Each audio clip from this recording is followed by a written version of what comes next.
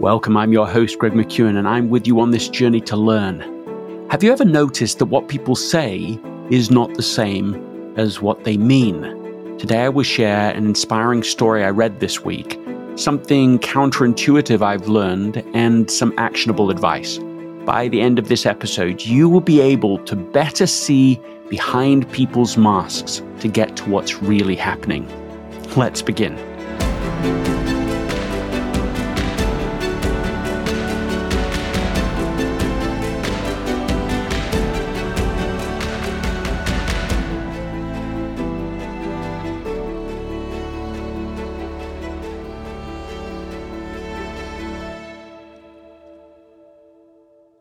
This episode is sponsored by Shopify. Selling a little or a lot. Shopify helps you do your thing however you cha-ching. Shopify is the global commerce platform that helps you sell at every stage of your business. From the launch your online shop stage to the first real life store stage, all the way to the did we just hit 1 million orders stage. Shopify's there to help you grow. So whether you're selling scented soap or offering outdoor outfits, Shopify helps you sell everywhere. From their all-in-one e-commerce platform to their in-person point-of-sale system, whenever and whatever you're selling, Shopify's got you covered. Shopify helps turn browsers into buyers with the internet's best converting checkout, 15% better on average compared to other leading commerce platforms. So sell more with less effort, thanks to Shopify Magic, which is your AI-powered all-star. In my experience with every business that I have built, including this podcast, there are breakthrough moments, and those moments are often the result of finding the right partner.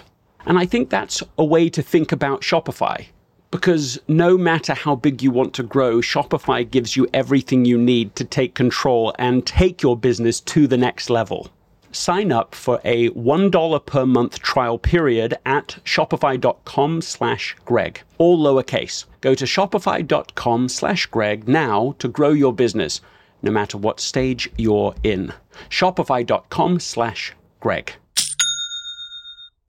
When you need mealtime inspiration, it's worth shopping Kroger, where you'll find over 30,000 mouth-watering choices that excite your inner foodie. And no matter what tasty choice you make, you'll enjoy our everyday low prices, plus extra ways to save, like digital coupons worth over $600 each week. You can also save up to $1 off per gallon at the pump with fuel points. More savings and more inspiring flavors make shopping Kroger worth it every time. Kroger, fresh for everyone. Fuel restrictions apply. If you want to learn faster, understand more deeply, and increase your influence, teach the ideas in this episode to someone else within the next 24 to 48 hours. One morning in August 1919, 17-year-old Milton Erickson, future pioneer in hypnotherapy and one of the most influential psychologists of the 20th century, awoke to discover parts of his body suddenly paralyzed. Over the next few days, the paralysis spread. He was soon diagnosed with polio, a near epidemic at the time. As he lay in bed, he heard his mother in another room discussing his case with 2 specialists the family had called in. Assuming Erickson was asleep, one of the doctors told her, "The boy will be dead by morning." His mother came into the room, clearly trying to disguise her grief, unaware that her son had overheard the conversation. Erickson kept asking her to move the chest of drawers near his bed, over here, over there. She thought he was delusional, but he had his reasons. He wanted to distract her from her anguish, and he wanted the mirror on the chest position just right. If he began to lose consciousness, he could focus on the sunset in the reflected mirror, holding on to this image as long as he could. The sun always returned. Maybe he would as well, proving the doctors wrong. Within hours, he fell into a coma. I'm reading here verbatim from the rather marvelous book, The Laws of Human Nature by Robert Greene, and I'll continue the story, also just reading. Erickson regained consciousness 3 days later. Somehow he had cheated death, but now the paralysis had spread to his entire body. Even his lips were paralyzed. He could not move or gesture nor communicate to others in any way. The only body parts he could move were his eyeballs, allowing him to scan the narrow space of his room. Quarantined in the house on the farm in rural Wisconsin where he grew up, his only company was his 7 sisters, his 1 brother, his parents, and a private nurse. For someone with such an active mind, the boredom was excruciating. But one day, as he listened to his sisters talking among themselves, he became aware of something he had never noticed before. As they talked, their faces made all kinds of movements, and the tone of their voices seemed to have a life of its own. One sister said to another, "Yes, that's a good idea," but she said this in a monotone and with a noticeable smirk, all of which seemed to say, "I actually don't think it's a good idea at all." Somehow a yes could really mean no. Now he paid attention to this. It was a stimulating game. In the course of the next day, he counted 16 different forms of no that he heard, indicating various degrees of hardness, all accompanied by different facial expressions. At one point, he noticed one sister saying yes to something while actually shaking her head no. It was very subtle, but he saw it. If people said yes but really felt no, it appeared to show up in their grimaces, in their body language. On another occasion, he watched closely from the corner of his eye as one sister offered another an apple, but the tension in her face and tightness in her arms indicated she was just being polite and clearly wanted to keep it for herself. This signal was not picked up, and yet it seemed so clear to him. Unable to participate in conversations, he found his mind completely absorbed in observing people's hand gestures, their raised eyebrows, the pitch of their voices, and the sudden folding of their arms. He noticed, for instance, how often the veins in his sisters' necks would begin to pulsate when they stood over him, indicating the nervousness they felt in his presence. Their breathing patterns, as they spoke to him, fascinated him, and he discovered that certain rhythms indicated boredom and were generally followed by a yawn. Hair seemed to play an important role with his sisters. A very deliberate brushing back of the strands of her hair would indicate impatience. "I've heard enough, now please shut up."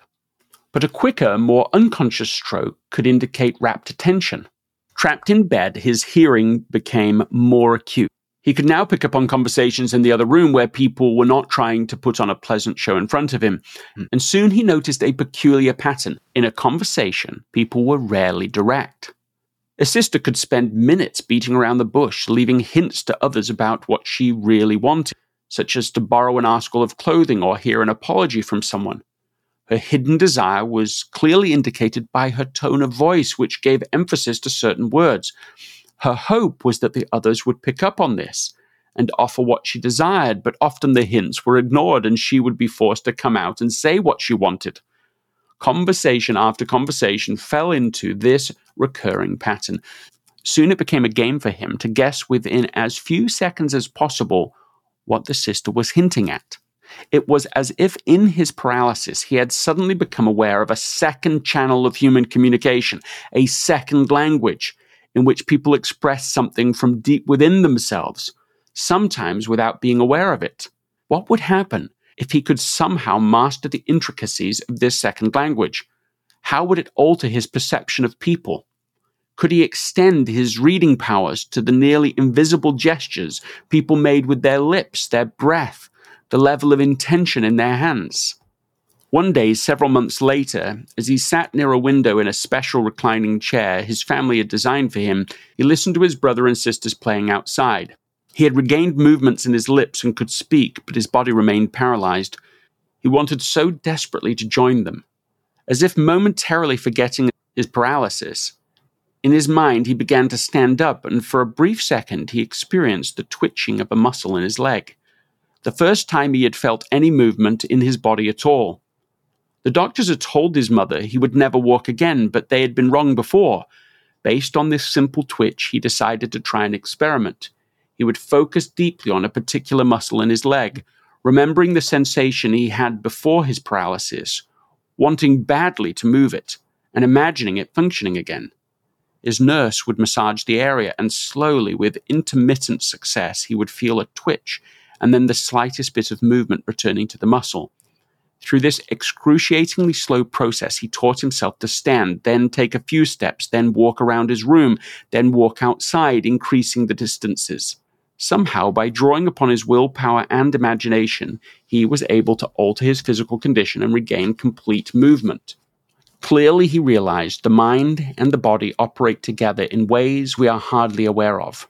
Wanting to explore this further, he decided to pursue a career in medicine and psychology, and in the late 1920s, he began to practice psychiatry in various hospitals.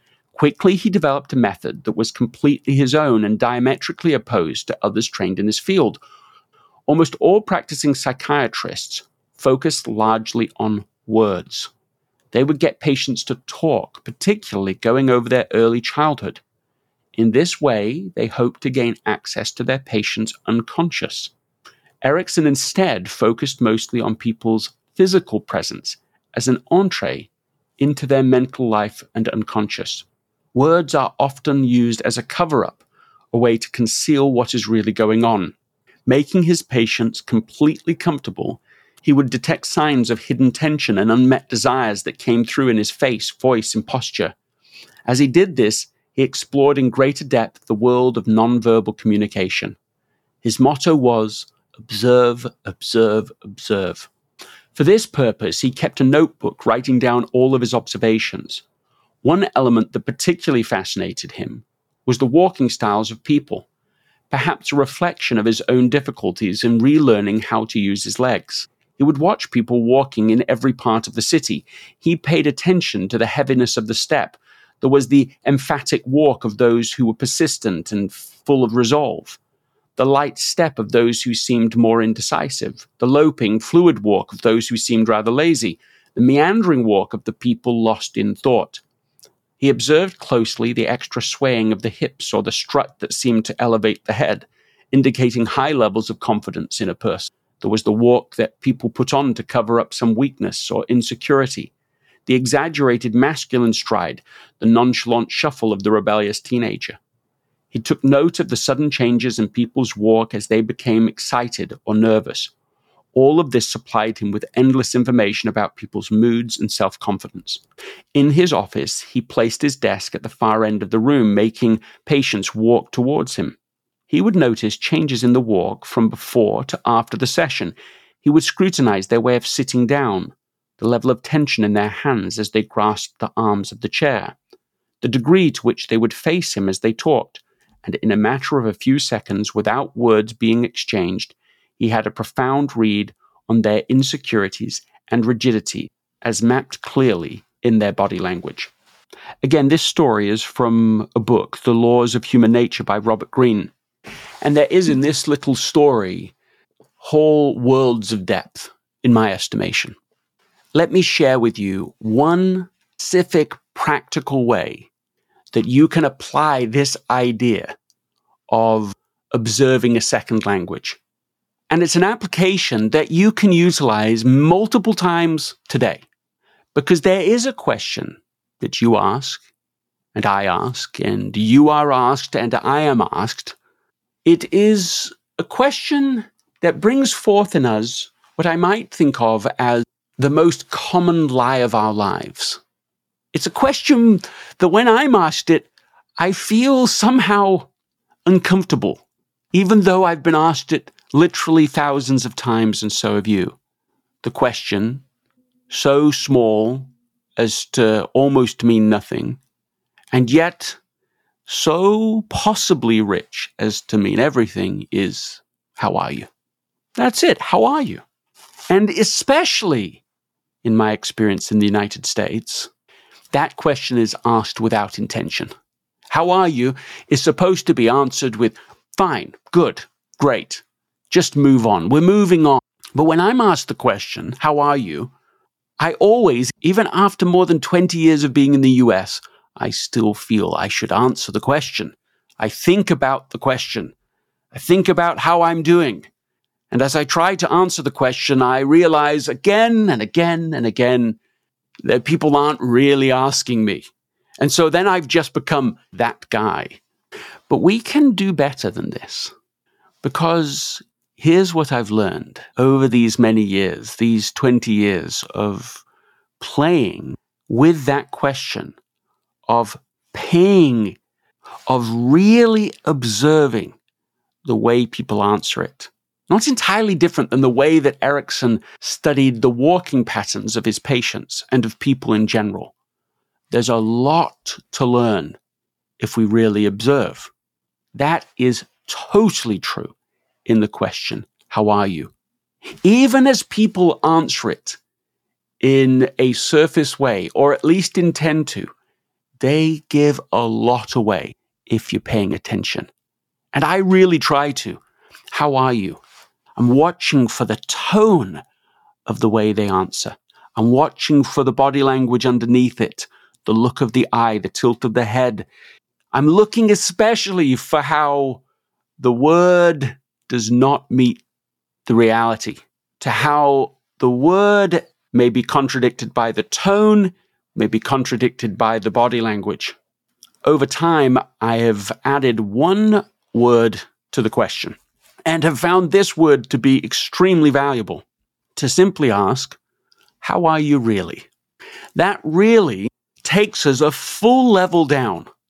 It immediately shifts us from this surface world, which is polite and safe and non-essential, to a place where you might have a real conversation. Somebody notices that you're really interested in them. And sometimes just from that question alone, people have revealed amazing things, really surprising levels of vulnerability. Because in some ways, all of us are waiting all of the time for someone to be interested in us, for someone to really see us, to really hear us, to know that we really matter. And that one word shift from how are you to how are you really can do the trick. But let me offer you one more insight I've learned more recently. The principle here is established so deeply in my experience, I consider it a fact, almost a natural law of human relations, that everybody is operating at many, many layers. And all of the time. There's a surface layer, perhaps the most conscious layer. There's a layer underneath that is slightly less conscious and slightly more important. And it goes on. We could consider it, maybe there's 10 layers, maybe there's 20, perhaps there's 100. I don't know the number of layers, but I know there are layers. And the further you go down, like the metaphor of the iceberg, the harder it is to see what's going on, but the more important it is.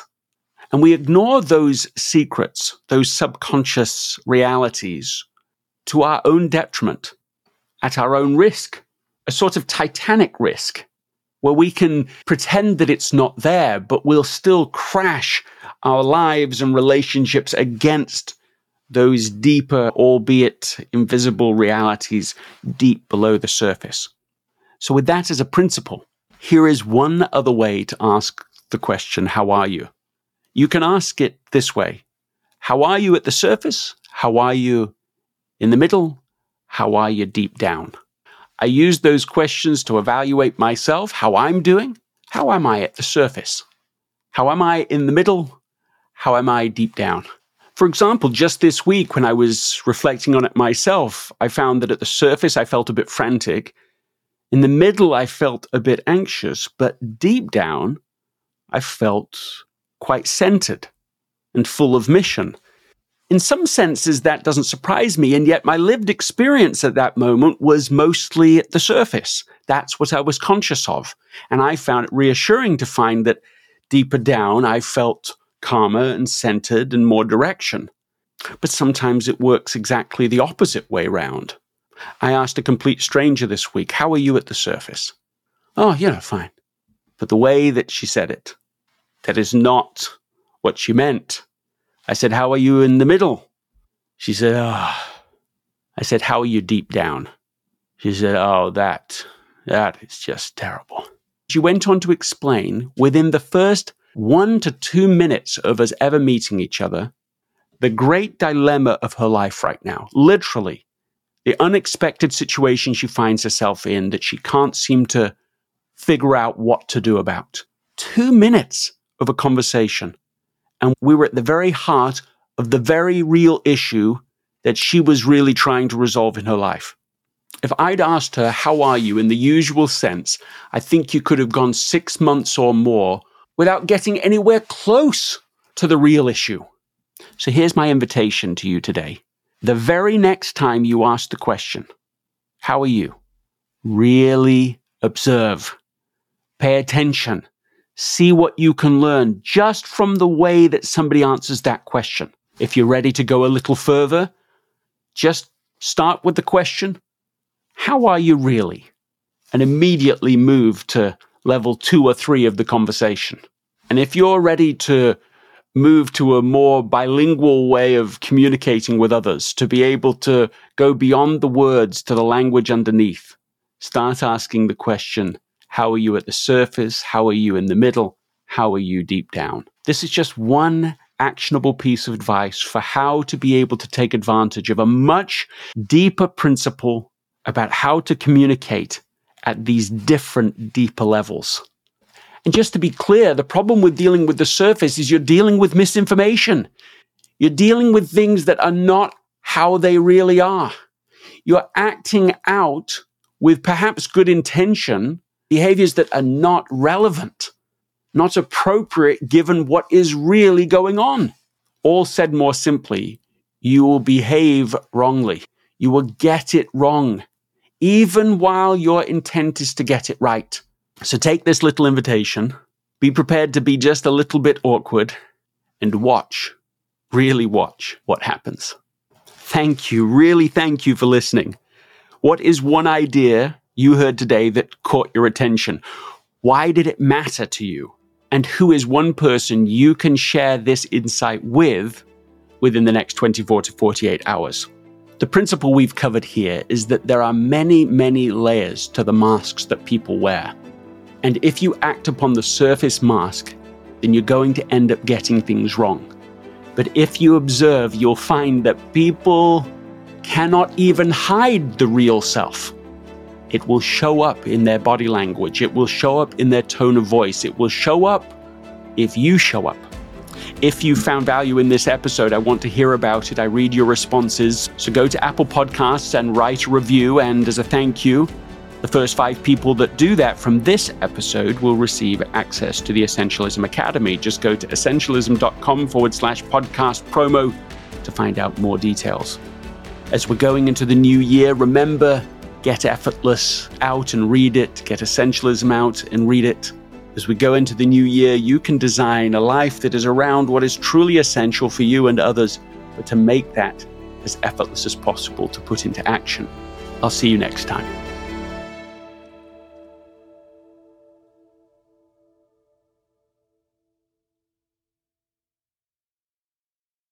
This episode is brought to you by the Yap Media Podcast Network.